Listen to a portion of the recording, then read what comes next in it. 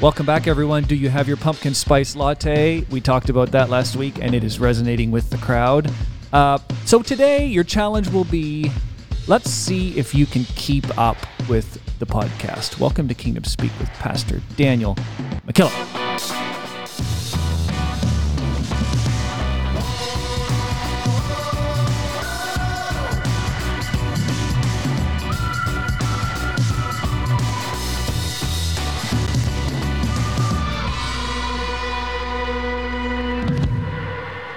So Pastor Wade Townley and all of his fans have been sending us all things pumpkin spice all week. Pumpkin bombing us. Yeah. Oh, yeah. Yeah. I actually drank a pumpkin spice latte this morning. Did you? Uh-huh. I didn't drink the latte. Cafe. I got my pumpkin This episode spice. is sponsored by Pumpkin Spice Cup, I guess. That's the new colorway. That I think is that the only way you could make a pumpkin spice latte worse Yeah.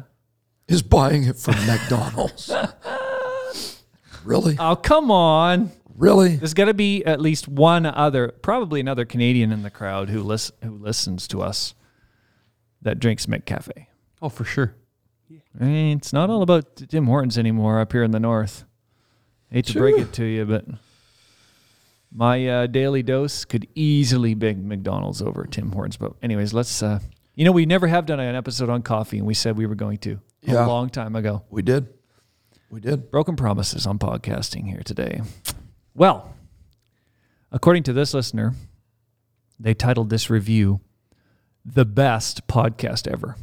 I like that. It's pretty good. 5 stars on Apple Podcasts in the USA. It says this: "All I can say is, wow, there is not a week that goes by that I can't wait to hear the next Kingdom Speak episode. Every topic, special guests, and hosts, not only anointed, but also practical. This is my top recommended podcast that I send everyone to. Keep up the awesome work. Don't change anything." And that is from Reverend Matt Powwow on Apple Podcasts. There we go. I like. We will say amen to Reverend Powwow. Yes. Amen. Hallelujah. So how you guys doing? How are you guys doing? Man, I just walked in and you guys were at the table. I was like, hey, we should podcast today. Why don't we? Let's try a new thing. Yeah. it's Friday. Yeah. That's what we do on Fridays. It's a good Friday. How many Fridays left in the year? Not that many, right? Only a couple till snow. Ugh. Ugh. Yeah. It's time. It's time. Guess what producer Randy's doing next week? That's right. Starting Monday. Oh, boys and girls. We will have some footage to share Yeah. with the podcast crew. Yeah. I wonder if we'll need to give socks away next week. You're going to have to keep those ratings up. Gone hunting. Oh. Gone hunting will make gone fishing pale in comparison. Why don't you practice your moose call for the podcast audience right now? No thanks. Yeah. Oh, come on. Chicken. You need one of those. What do you do? Like a birch bark tuba? Like a great Basically, big, yeah. Yeah. You got to talk. Come on, do it. You got to talk moose. Oh. I think I actually have footage of him doing I that. think you got it last year. I do. Last year, the host of this show Uh-huh. was gone moose hunting. Uh-huh. Yeah. And He loved it so much, he hunted the entire week. Yes, he did. He hunted Tuesday, Wednesday, Thursday, Yeah. Friday, Yeah. And scored on Saturday. Saturday. He waited till the last day. Ugh. So But since then, there was an episode about gone fishing, and I'm pretty sure I have footage that I may be able to share with our social media audience. Of what? Talk to me. of what? Talk to me, people. If you want to see some footage of producer Randy You're like, what is he doing? moose calling, I think I could help. They you need with to see that. it. But we need to hear from you. They need to see it. Yeah, and you don't need to show the results of our trips last year either, because I think it was basically crow. I'm pretty sure. So it wasn't working. Yeah. Mm-hmm. Yeah. Canadian moose hunting. There's hardly anything better than that. Boy, I look forward to that every year. Pastor McKillop is just excited. Boy, are we excited today for moose hunting. Yeah. We are looking forward to this episode. Let's talk about something else that is pretty Canadian. The Queen. Yeah. The Queen died. Yeah. God rest her soul. Long live the king. We've had to rewrite Yep. the song. It's no longer God Save the Queen. And we even have a new national anthem. We have a new God Save the King now. Renaming the courts. Money. Stamps. Yeah. Yeah, I wonder what our currency is going to look like with Charles's face on it. Yeah. It's like, give me 10 Chuck bills. Yeah, Yeah. It's weird. it's going to be different. Think of all the courts in the land, or the Queen's Bench, all that kind of stuff. Etched in stone. They got to go rename all these. Yeah, Ugh. yeah. Like I seen a picture of the throne, and it still has the ER or whatever her monogram, Yeah. I guess, would be embroidered in the back. Like, Gonna have to change that. what happens with that stuff? Sell it on eBay. He apparently is keeping the same crown, though. Oh, You really? know they get to pick, right? Yeah. I mean, I've just been listening to a couple different podcasts and random stuff you Interesting. consume. And you get to pick the shape of the crown you want. So that crown that we've seen our entire lives is that rounded. Yes. That's what she picked. That's the shape. And he has elected to keep the same one. Really? Yep. I wonder, like, how do they tweak that? Do you They, go like, to tighten do you go to Lids and get them to I think adjust it? No, it's a snapback. You Oh, just- it's a snapback. yeah. He's going to Okay. be like, no, go 2 more buttons in. Is it kind of like the Burger King crowns where Yeah. they Yes. where They lock you in. got 4 little slits? Yeah. Yes. If you're a big-headed king, Yeah. you move it out to the. It's like, oh, a little more, please. Oh, that's too much. You're cutting off the oxygen. So I this kind of sets up what we're going to talk about today. It's not been that far back that the Queen's husband passed. 2021. And one of the statements that they made about him was that when he married her, he knew that she was the queen, Yep. or In line. was going to be in line Yep. for the throne, which meant that he would be second to her Oh, yeah. for the rest of his life. You know, when you sign up, Right. the focus is on This her. is- yeah. Yeah. And so they made a statement that he was the man that had to be content to live in the shadow of the queen, or always walk 2 steps behind. Wow. So whenever you've seen them entering the room, you notice that. She's always. Yeah, It was interesting. a strategically choreographed entrance where Prince Philip, wasn't that it? Was that him? I guess. Where's your cricket noises? Yeah. I think it was him. We need a producer on Google. I'm pretty sure it was him. Yeah. That always Yeah. entered the room just slightly behind Yeah. the queen. And so you see that happening now with Prince Philip. was it Prince Philip? Okay. Yeah. You see that happening now with what do they call Camilla? Queen consort, I think is what they call okay. her. Okay. So now they're not walking Side by side. side by side Interesting. anymore. So he has like a preeminence Yep. no matter where he goes. Yep. Wow. So that's an interesting interesting. But that would be kind of weird, wouldn't it? Like you'd have to be very intentional about everywhere you go. It's like it's Yeah. always out there. Yeah. Always. So I want to actually use that as a platform a bit to introduce what we're going to talk about, and that is the different paces of the anointing. I'll be the first to admit I'm kind of talking prematurely about this. I don't have the full scope of this, but it's been something that I have been mulling over a bit and wanted to share it with our audience. All right. You guys know I love rehearsals. You know that? Mm-hmm. I absolutely love rehearsals. It's right up there with Moose Hunting. Yeah. Yes. About the same. Yeah. Right. So one of the aspects of wedding rehearsals, okay, or it can be kindergarten graduation rehearsals, is getting the pace right as you approach the center aisle, walking down to the platform for the ceremony. Yep. And there is always that expectation that when the miniature bride and groom enter,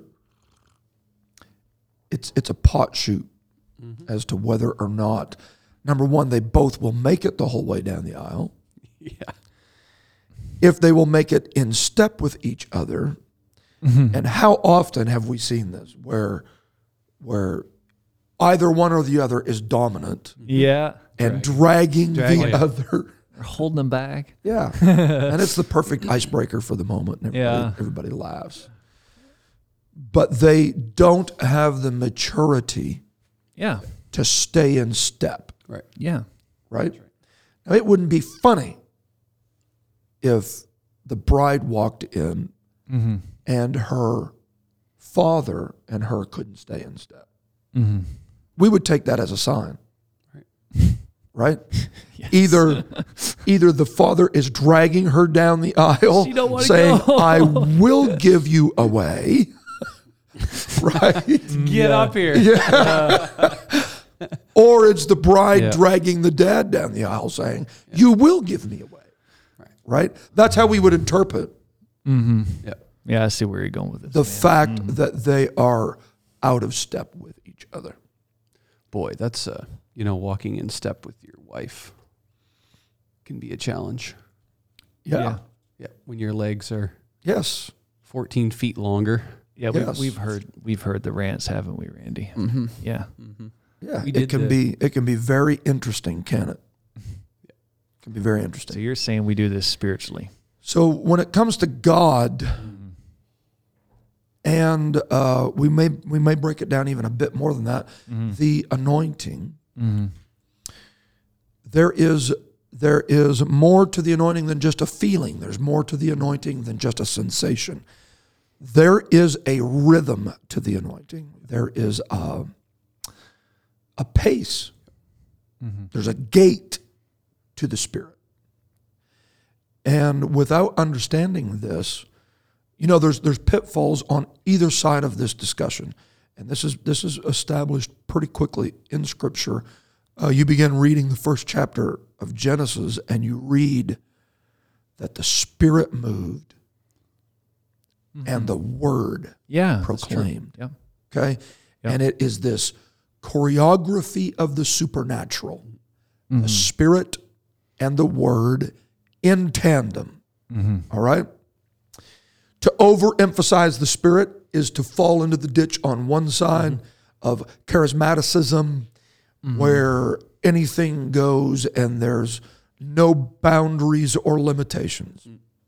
Right? That's right. To give too much supremacy and emphasis to the Word while fully understanding that the Word is eternal and is forever settled and okay, understanding all of that, it takes the Spirit to keep the Word from being a lethal agent that kills. For the letter killeth, but the Spirit giveth life. So the ditch on the other side of the road is legalism and starchy high water marks that are impossible to attain. But the beauty of the harmony of the Spirit and the Word working in tandem with each other, it ushers in a creative force that literally reverses chaos and establishes order. Okay? That's right. Yeah. So if there's anything that can really define Genesis 1, it's a rhythm. It's almost poetic. The Yes. recording of it is almost poetic, right? Yeah, that's true. The Spirit moved. the Word spoke, and it was so. Spirit moved, the Word spoke, and it was so. Right.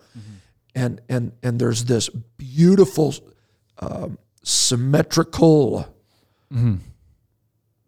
again, I know we're using the word choreographed movement that emerging from that comes light separate from darkness, dry land appears in the midst of the water, fowls, fish, ultimately man.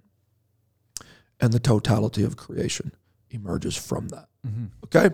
So when you're talking about the anointing, to begin talking about the fact that the anointing has a pace to it, and a pace that varies, as we will soon find out, can almost be a bit, that's kind of wonky. Like, what are you talking about Right. with this gate of the anointing? All right. So I want us to look at a passage of scripture that the psalmist records in Psalms 133. And listen, don't shut it off before you hear me out here, because I know this is a known passage of scripture that we talk about the anointing. All right? But go ahead and read down through this. 133 verse 1 says, "Behold how good and how pleasant it is for brethren to dwell together in unity. It is like the precious ointment upon the head that ran down upon the beard, even Aaron's beard, that went down to the skirts of his garments." Are we really going to talk about that? "As the dew of Hermon, and as the dew that Cut it descended out. upon the mountains of Zion. For there the Lord commanded the blessing, even life forevermore." Even life forevermore. Okay? So don't just dismiss this. I know that you know this passage, and we have been... unity, Right? Yeah. And we've been very successful at unpacking from this a pattern that tells us unity amongst brethren is like the anointing. So we need to be united. Right. Yeah. Okay? For sure. And that if you're anointed, you shouldn't be divisive and you shouldn't be a division causer. It should bring us together. All right? So we've talked about that aspect, and I think we've been successful at it. And it's important, and it is definitely applicable. But I think there's an additional application that we can take out of this, and that is the pace of the anointing. Okay? He said, it is like the dew atop Mount Hermon that descends down the Mount of Zion. And so you understand when you look at this that what you see the anointing to be at the bottom of the mountain is not what it appears to be at the top. Yeah, very interesting. So where you are on the elevation of the Mount of Anointing determines the pace of anointing that you will experience. This is key. If you find yourself at the top of the mountain, the anointing is in droplet form. You have to sit down and watch with intensity to see the mobility of the anointing at the top of the mountain.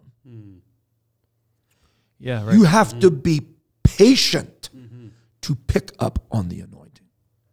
You can't be in a hurry at the top of the mountain to see the anointing. You have to be willing to tarry when you're at the top of the mountain to see the anointing. The farther down the mountain you get, the more easily recognizable the pace of the anointing is. Right? Yeah. When you're at the bottom of the mountain, you can like cannonball dive into the anointing. Everybody sees it. They know where it's at. Right. Yeah. But if you don't understand that the anointing has varying manifestations, it's the same anointing in droplet form as it is in flow at the bottom. That's like the bishop preaching, the same thing in the loaf as in the crumb. Yeah. Right? Totally. Absolutely. Yeah. Yeah. Okay.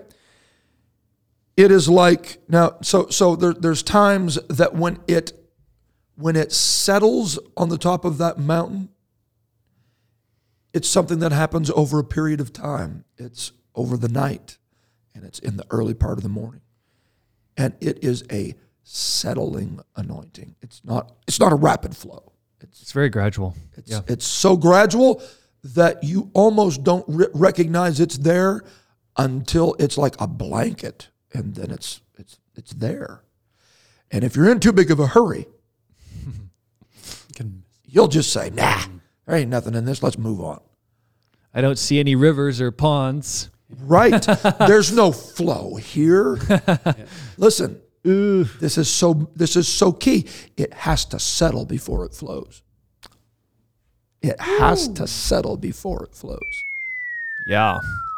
And you have got to be able to manage the anointing in droplet form before you dive into it in flow. Mm-hmm. Selah. Well, we can just finish the podcast. Yeah. It has a different pace. Sure does. You miss out on divine encounters with God if the only pace that you can recognize the anointing on is a rapid, rushing, a cascading, flowing. But you got to be able to pick it up when it just settles. There are times, listen,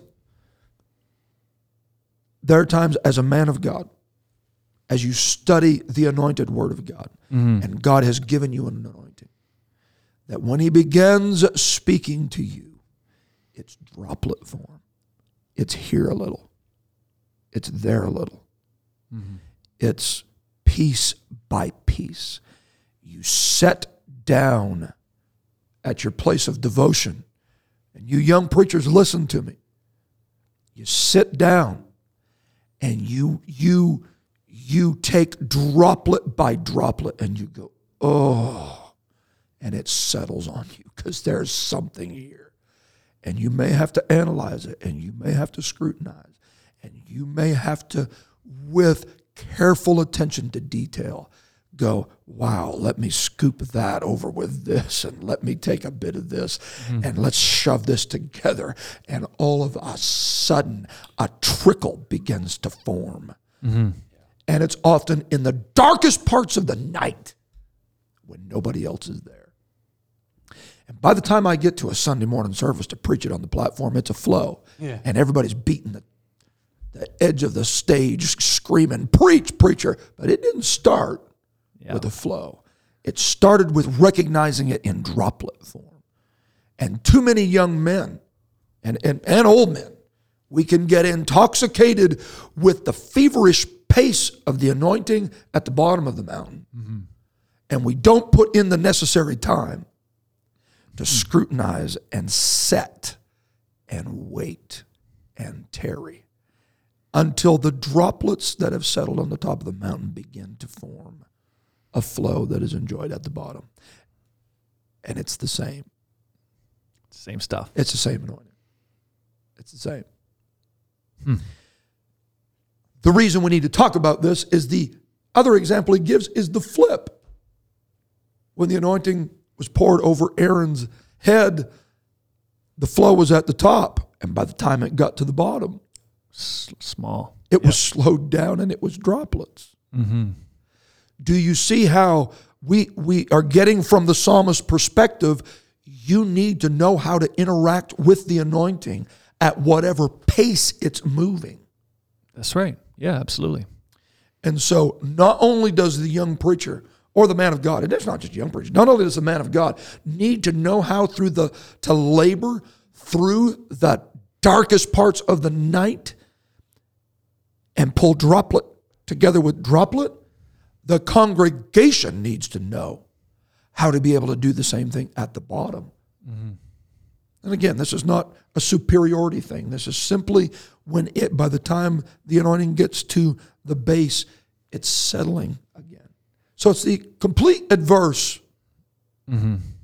to the dew falling and the mountain on the top of the mountain and flowing at the bottom.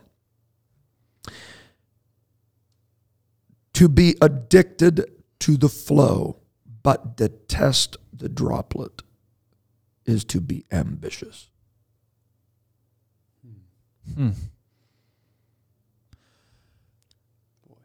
Wow. Yeah.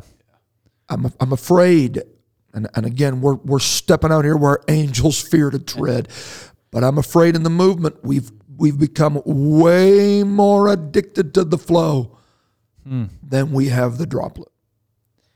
And we all love the Friday night feverish pitch of a meeting where your favorite preacher is, he is throwing it down. Feels good. Okay? But if you can't handle the droplets of a Wednesday afternoon Bible study, where you are riveted to the Word of God as it settles on you, then the only thing that keeps the Friday night feverish pitch on track is the settling of a Bible teacher. Or else you get in one of those ditches again, right? Either side of this road is a ditch that is catastrophic. Yeah. And we have got to have the Word and the Spirit working together in tandem. Wow.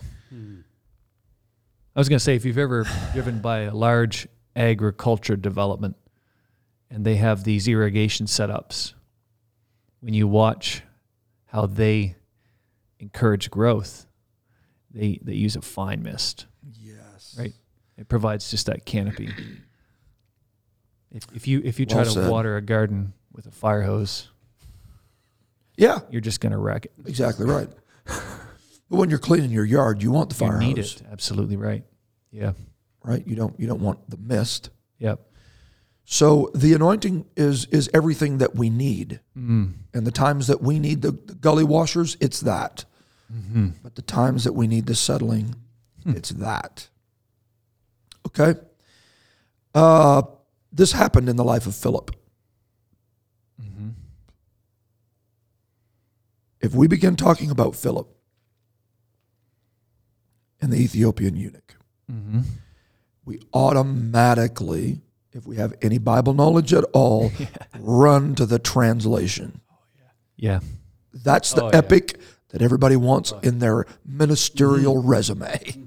Yeah, and if a little history for our new Kingdom Speak listeners, because you are out there, just go back and listen to our old episode, Right. probably in our first year, in our first season. I'm going to say that. Be like Philip. Be like Philip. Be like Philip. Yeah.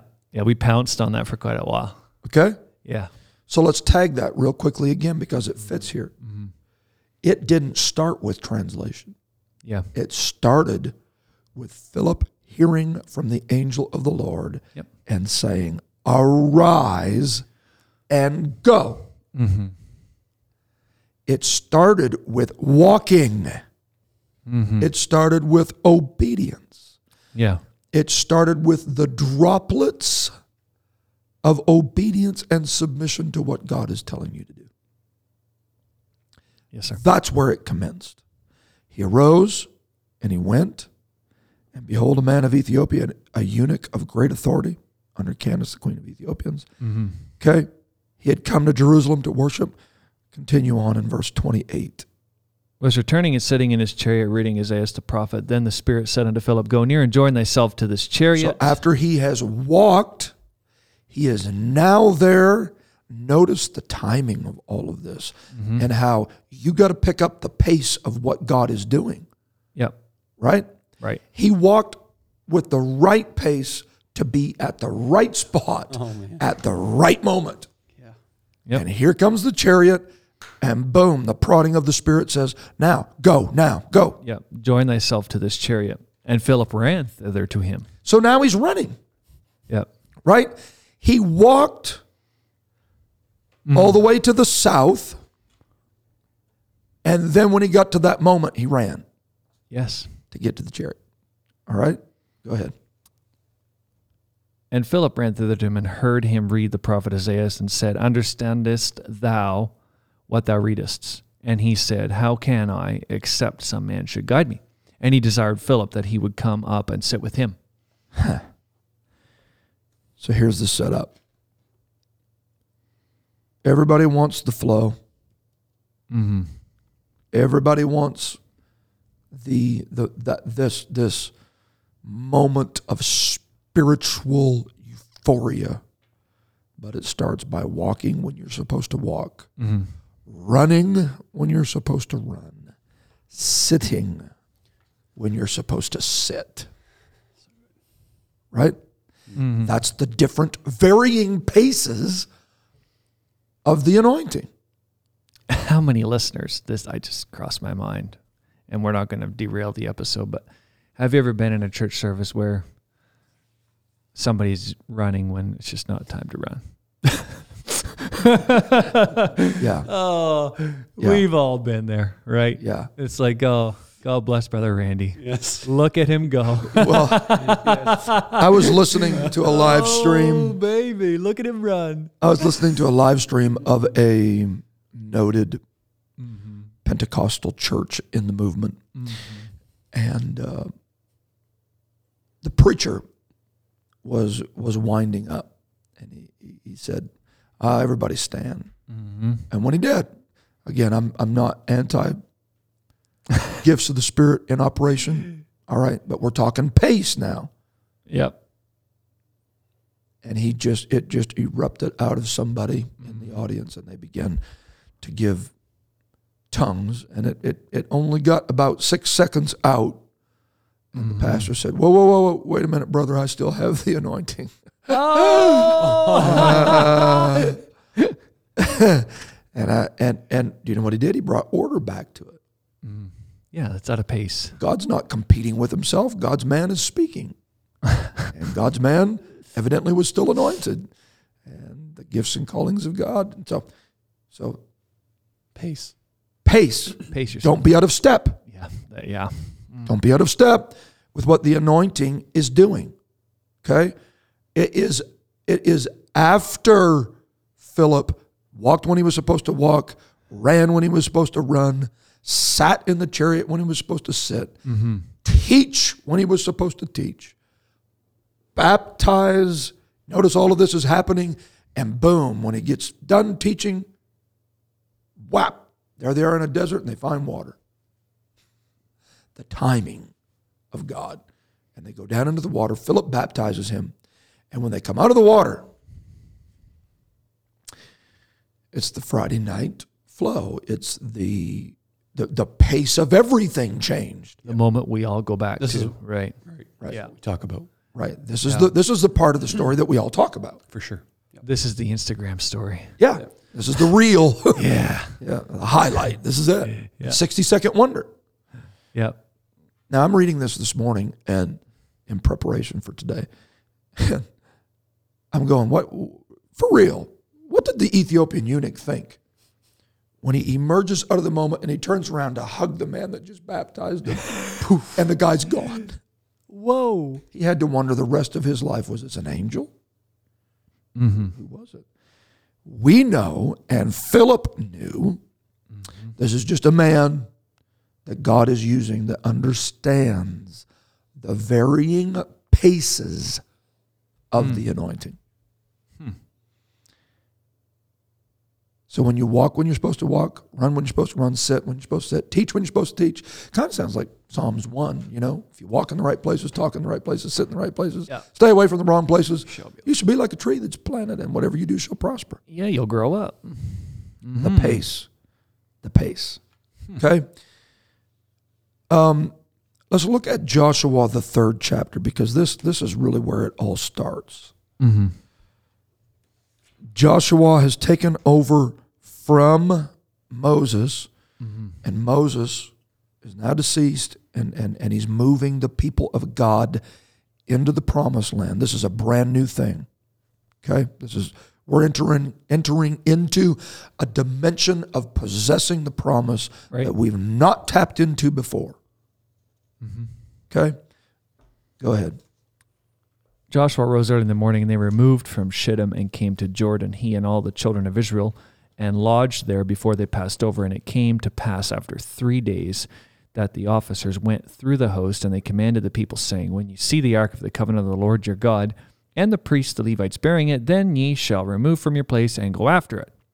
Yet there shall be a space between you and it. Yet there shall be a space between you and the ark.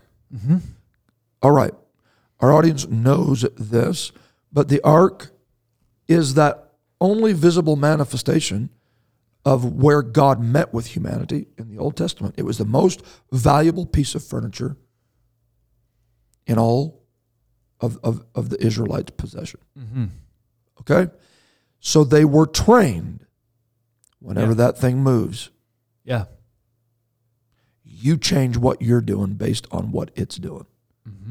They've just come through the wilderness where they have been taught by Moses, when the cloud moves, when the fire moves, we move. We look for divine indicators to set the pace for our actions. Yeah, right. Okay? Yeah. When the box moves, hustle. Yeah. Don't go any further. Right? Yeah.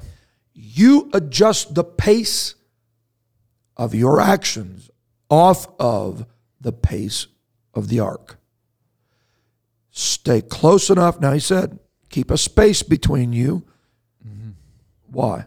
Then he actually gave him a measurement. About 2,000 cubits by measure. Come not near. That's an interesting metric.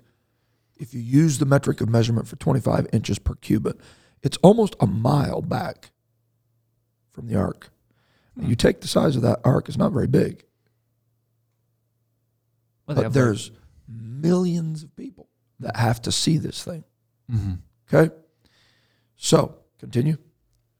Come not near unto it, that ye may know the way by which ye must go. For ye have not passed this way heretofore. Right. And Joshua said unto the people, sanctify yourselves, for tomorrow the Lord will do wonders among you. Yes. And Joshua spake unto the priests, saying, take up the ark. So here's the takeaway.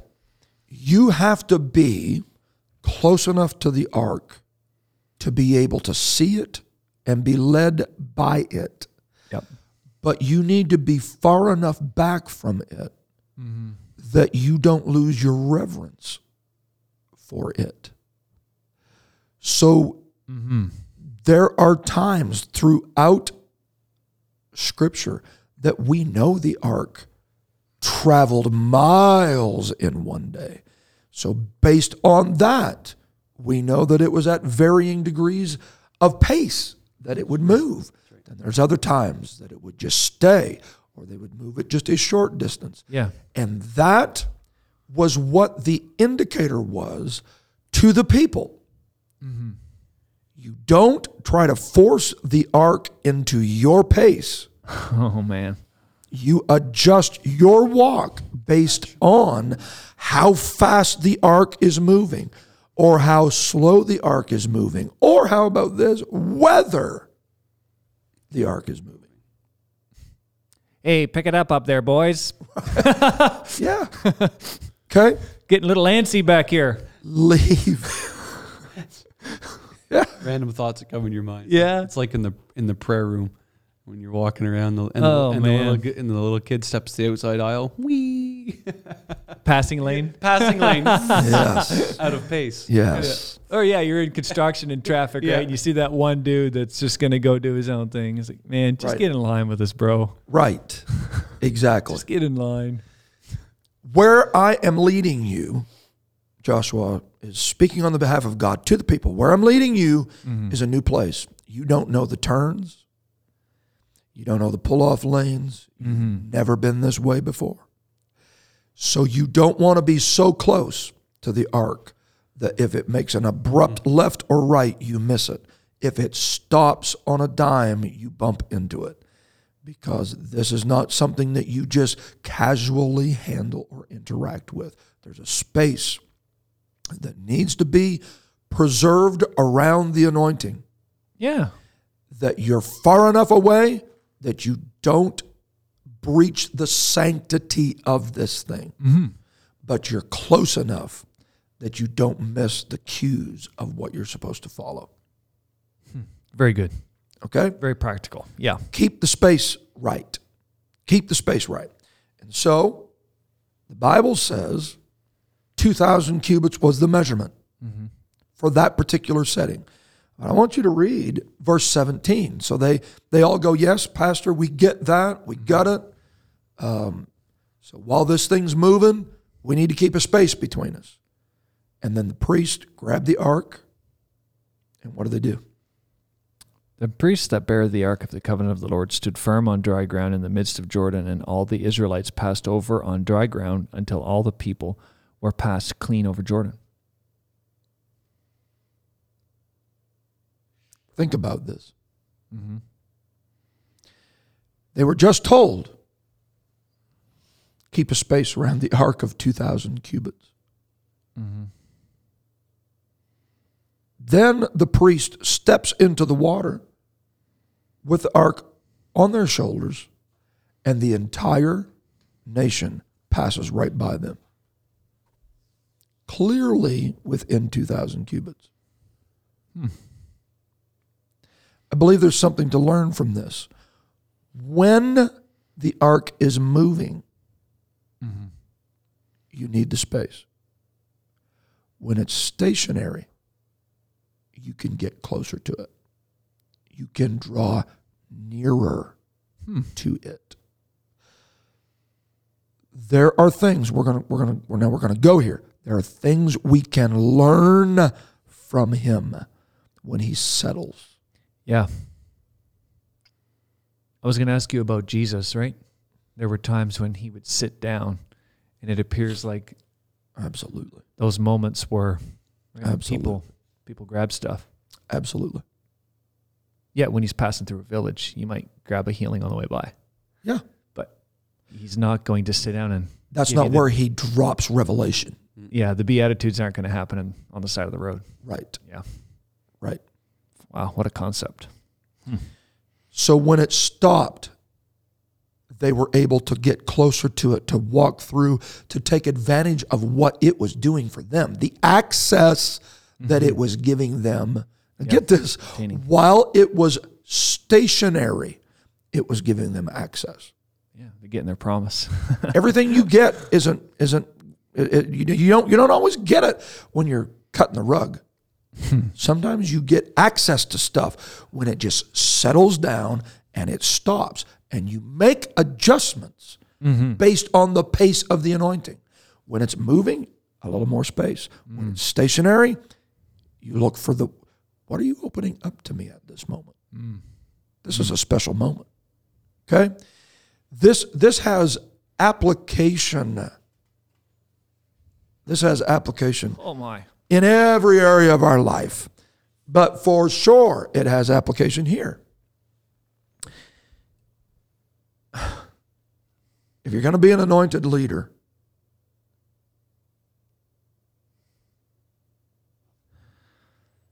Easy now. Easy. I sense we If- could get a bit of a dramatic a pause. tirade here. If Take you're a drink I of gotta water. go. Let me tell you about kingdomspeak.ca merch. So if you haven't heard, He just did a thing, didn't he? He just did a thing. no, I want you to load up. I'm not trying to get you to cool down. Oh, yeah. If you haven't heard, Kingdom Speak merch is live, and head over to kingdomspeak.ca/merch and get your pumpkin spice socks right now. Yes. And your mug. Hey, That's don't we have backpacks? We have them. They're not quite ready yet, but yes, we have them. They have. What do you mean they're not quite ready I've yet? seen a picture of one. I saw a We've picture. seen one produced. Yes, they look pretty good. Ah, Yeah, they do exist, folks. They're out there somewhere. all right. So yeah, thank you All for right. being a member of kingdomspeak.ca, and thank you for subscribing. Yeah, thank you. In other words, if you haven't, nudge, nudge. No, thank you. No, thank you. We take our thank you back. No bueno. All right. Proverbs 18:16 says, a man's gift will make room for him. Space. Okay? Yeah. It brings him Before. great men. Yeah. Okay? So the ark, 1 Samuel, the 4th chapter, tells about how they got into a battle with the Philistines. Yep. It's going very much against them. Mm-hmm. And so they get the idea, let's go get the ark and fetch it. Yes. Okay? Yes. We decide where it goes Right. on our terms. Yeah. Right. Yeah. It was stationary, Yeah. and they wanted to adjust the pace of it to match the feverish battle that they were in. Yeah. Mm-hmm. Okay? That didn't go so well. Negative. They lost it. A man's gift will make room for him and bring him. Mm-hmm. Bring him. There is nothing like a ministry where the gift brings you into a relationship with the gifted. Yeah. Yeah. That's right. If you get in the room before your gift does, you have to sell yourself to the great men in that room. Oh, man. Think about that for a second.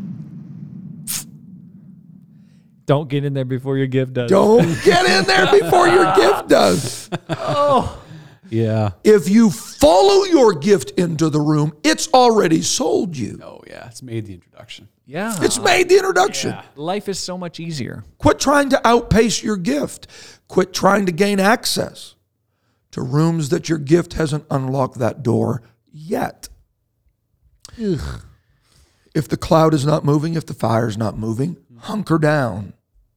Mm-hmm. Right? Mm-hmm. If it's not flow, then obsess about the droplets. Yeah. Adjust you to that. Don't try to drag that into the pace of ministry that you are coveting at that moment. I just thought of this too. Like, so in the scriptures we read earlier, when Joshua was giving them instruction, I mean, when they were marching, and that was a mile out, the line was behind the ark, right? So you're proceeding. Yes. Well, when that hunkered down and they camped, what did they do? They all got around it. Yes. Right? Exactly. So if you were at the back of the line, your position improved. Very good. Right? Very good. Very good. Yeah. It just kind of adds to the whole, when things aren't moving, that's your chance to maybe get a little closer. Yes. Yes. Don't say, Reposition don't say, yourself. let's keep moving. Right. Yeah. Right. Mm-hmm. So let's talk about this aspect of it. And again, there are so many layers to this. Moses is called by God up the mountain. Mm-hmm. He steps into the glory of God. The cloud descends. If that's not anointing, it's thunder, it's lightning, it's the face of God. He spoke with him as a friend speaketh, face to face. The congregation is at the bottom of the mountain. Before Moses goes up, clearly we don't have recorded inspired writ of this, but somewhere he set an expectation for how long he was going to be gone. Because they measured the fact that he did not return with the fact that he's been staying away too long. Right? And so they say. Yeah, they had an idea of what his pace should be. Right. And the Right. forecasted time of his arrival. Right. Whether Moses said, I'm going to be back in 24 hours, I Yeah. mean, we know it was up to Yeah. 40 days, I believe, but or whatever it was, when the pace adjusted, Yeah. they refused to adjust. That's right. That's a 7-day journey, and it's day 80 should be here. Yes, exactly. Yeah, that's right. Okay? At that moment, they look at Aaron and they say, Do something. all right, man, we got to do something about this. Getting itchy. Let's keep this thing moving. And so they construct an idol at the base of the mountain, and because they refused to stay in pace with what the anointing was doing, they said, no, we're just going to go ahead and worship anyway. Actually, that's not a good idea. That's idolatrous. When you continue, this is big stuff because this affects how we have church. When you continue to worship outpacing the anointing, that is idolatrous. Selah. Well, we practiced the song, Yeah. Well, Yeah. right? This is what we do every Sunday night. Oh, we have to. part of the program. Yeah. But Yeah. what if the anointing is settling at the top of the mountain? Yeah. If we use the same analogy of Psalms 133, what was happening at the bottom of the mountain should have been a cascading volume of what was going on at the top. Yeah. But because you have a man that understands, a leader, an anointed leader that understands the role and the pace of the anointing, but a congregation at the bottom that doesn't, they're out of step with each other now. Yeah. Does this make, sorry, are you saying, so it was thunder and smashing at the top of the mountain, right? Yes, So maybe they were supposed to be getting the droplets, yes, right? yes, And they Well said. wanted to party, yeah, yes. Well said. right? And the inverse could also be true Yes. at any given time. Yeah. So when you have this moment going on, Moses is at the top, and Moses is getting the 10 Commandments. He's watching the finger of God, right It doesn't get any on bigger. tables of stone, It doesn't get any bigger. while the people at the bottom are using their fingers to Build a craft cow. a cow. Yeah. Can we get any more opposite than that? Yeah. So when you have a man of God that understands the pace of the anointing, but a congregation that doesn't understand the pace of the anointing, there's no harmony and there is a great risk of idolatry. And the pressure can be on a Moses to go, we got to shout because that's what we do. Wow. And we have a group of people and we have congregations and this is any congregation is susceptible to this. But I'm fearful that we've got a generation arising that has lost the ability to wait on God. We know how to dance before the Lord. We know how to shout. But we don't know how to tarry. We just don't know how when God says, I want to take a few extra moments right here Yeah. to go. That's okay. I'm willing to do it. You know, I heard someone preach one time. I don't remember where this was. But the point of the message was, if you knew what God was doing, you'd just wait. Right. Okay. Because they got restless. Yeah. And they didn't. Yeah. Now, they should have known what God was doing because they could have seen the lightning and heard the thunder. Yep. But, Yep. you know, just wait. So let me respond to that.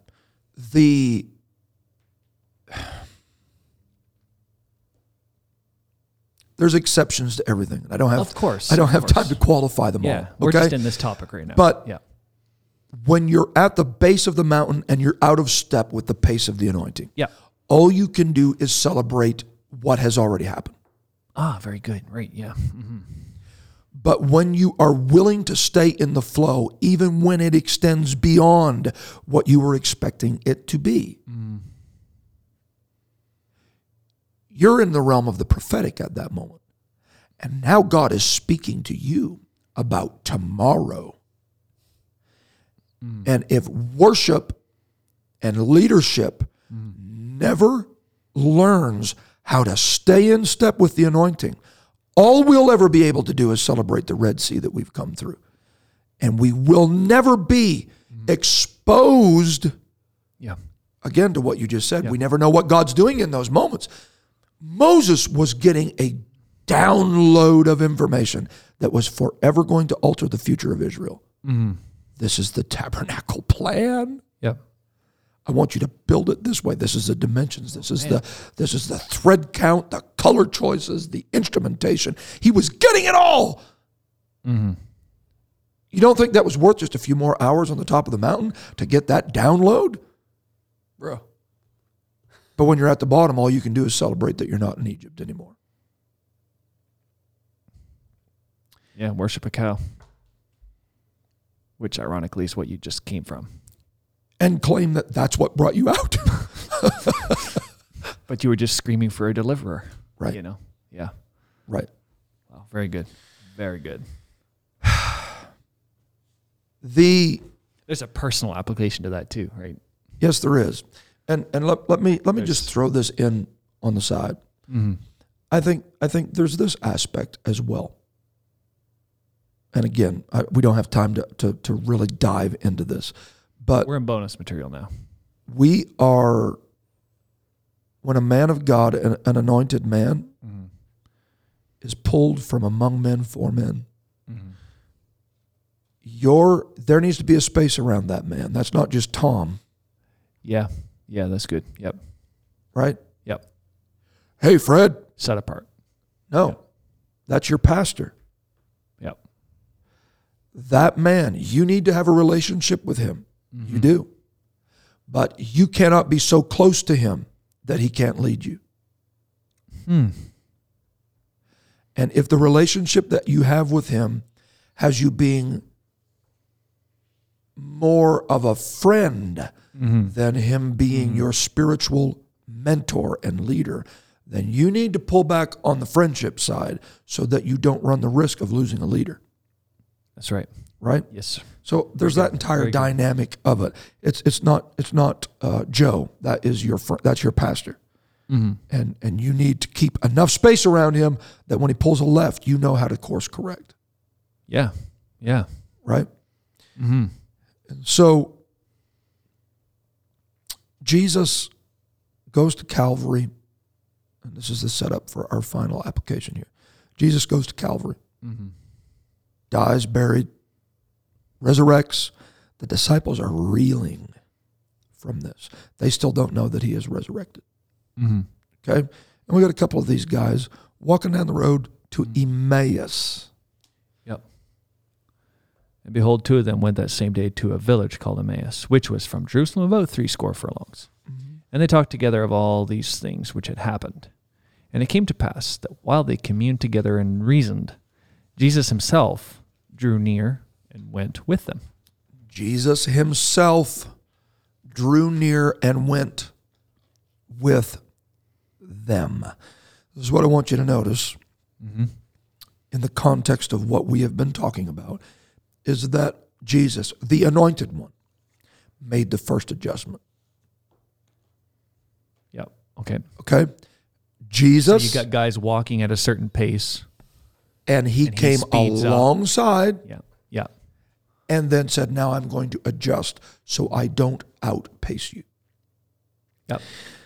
Really, and this is where it could, the incarnation is literally that. It is God adjusting himself to the pace of humanity. Oh, yes. He's coming down in a few notches. Yeah. Right? Yeah. It is the omnipotent God refusing to be everywhere at once and walk with you. Yeah. You ain't going anywhere, but I'll come down. Right. That is the incarnation. Jesus, the anointed, the anointing makes the first adjustment. It finds where you are on the road of life, and it comes alongside of you, and it begins talking to you. Mm-hmm. It communes with you on your emotional level. It communes with you on your mental capacity. It communes with you. Jesus had that innate ability to talk to a fisherman and turn around and talk to a politician and turn around and talk to a tax collector and connect with every one of them. The anointing that he possessed allowed him to adjust the pace to humanity. There are times in a church service where often, and I would say almost without exception, the anointing finds us first. It comes along us And we were singing that song, and it goes, I like that, and it walks with us. And we begin a journey, and we're talking together, and we find out later something starts happening within us. Our heart begins burning, and we say, ooh, there's something about this. I should know a bit more about what's going on here than what I do. I really love the pace that we're at right now. Okay?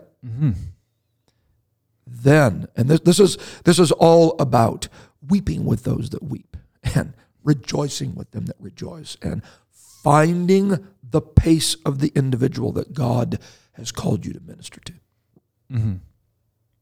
Jesus did that so well. He did it. Sit at the well and just Yes. Yes. I'm willing to wait till you catch up. Yeah, you guys catching any fish out there? Yeah. Okay? But then it switches. As it always does. Yep. Verse 28 says, and they drew nigh unto the village, whither they went, and he made as though he would have gone further. But they constrained him, saying, abide with us. He goes, okay, now if you're comfortable with just a heart-burning, heart-warming sensation, it's a Tuesday night Bible study, it's a Sunday morning. If you're okay with the fact that I matched your pace long enough to give you a little time, and then you're just going to move on. Or you're going to rather, maybe I should say it this way to stay in with the narrative here. You're going to go to the next point and hang out. And I'm just going to move on. And we have church services just like that, where we can leave and say, we walked together for a while. But we got to our destination. And our destination is here. And so this is where we're going to stop. Then it becomes the responsibility of those who really want to know him to pick up on this moment. And he said, I'm going to go a little bit farther. But they constrained him. Yep. Saying, abide with us, for it is toward evening. The day is far spent. And he went. So we want you to stay with us. So now it is the constraining of the Anointed One to stay with us at this point. Okay? And then he says this. Notice what the next phrase is. And he went in to tarry with them. To what? To tarry with them. To tarry with them. They're not even walking now. They're sitting. They're tarrying. They're waiting. This is an aspect and an art that is lost in Pentecost. Is we have become better at walking with him than tarrying with him. Oof. Wow.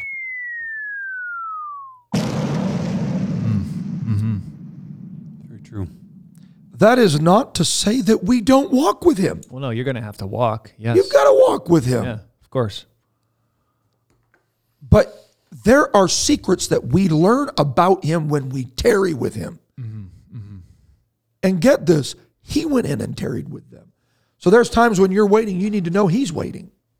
And he's okay. And it's in that moment that he done something that he could not do when he was walking with them.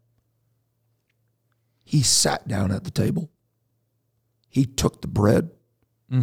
He blessed it. He broke it. And he gave it to them. And their eyes were opened. There we go. That's right. And they knew him. And then what?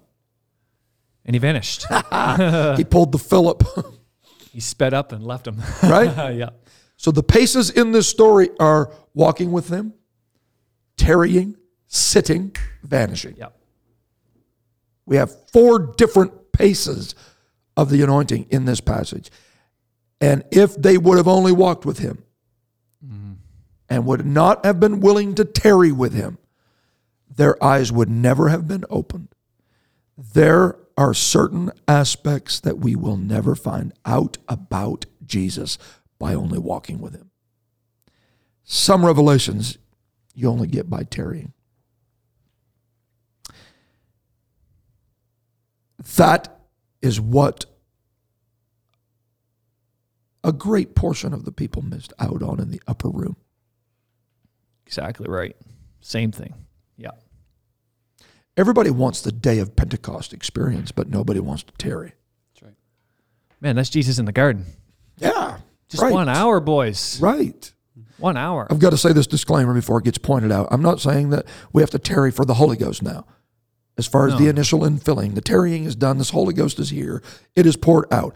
But there are dimensions that we still need to wait on God.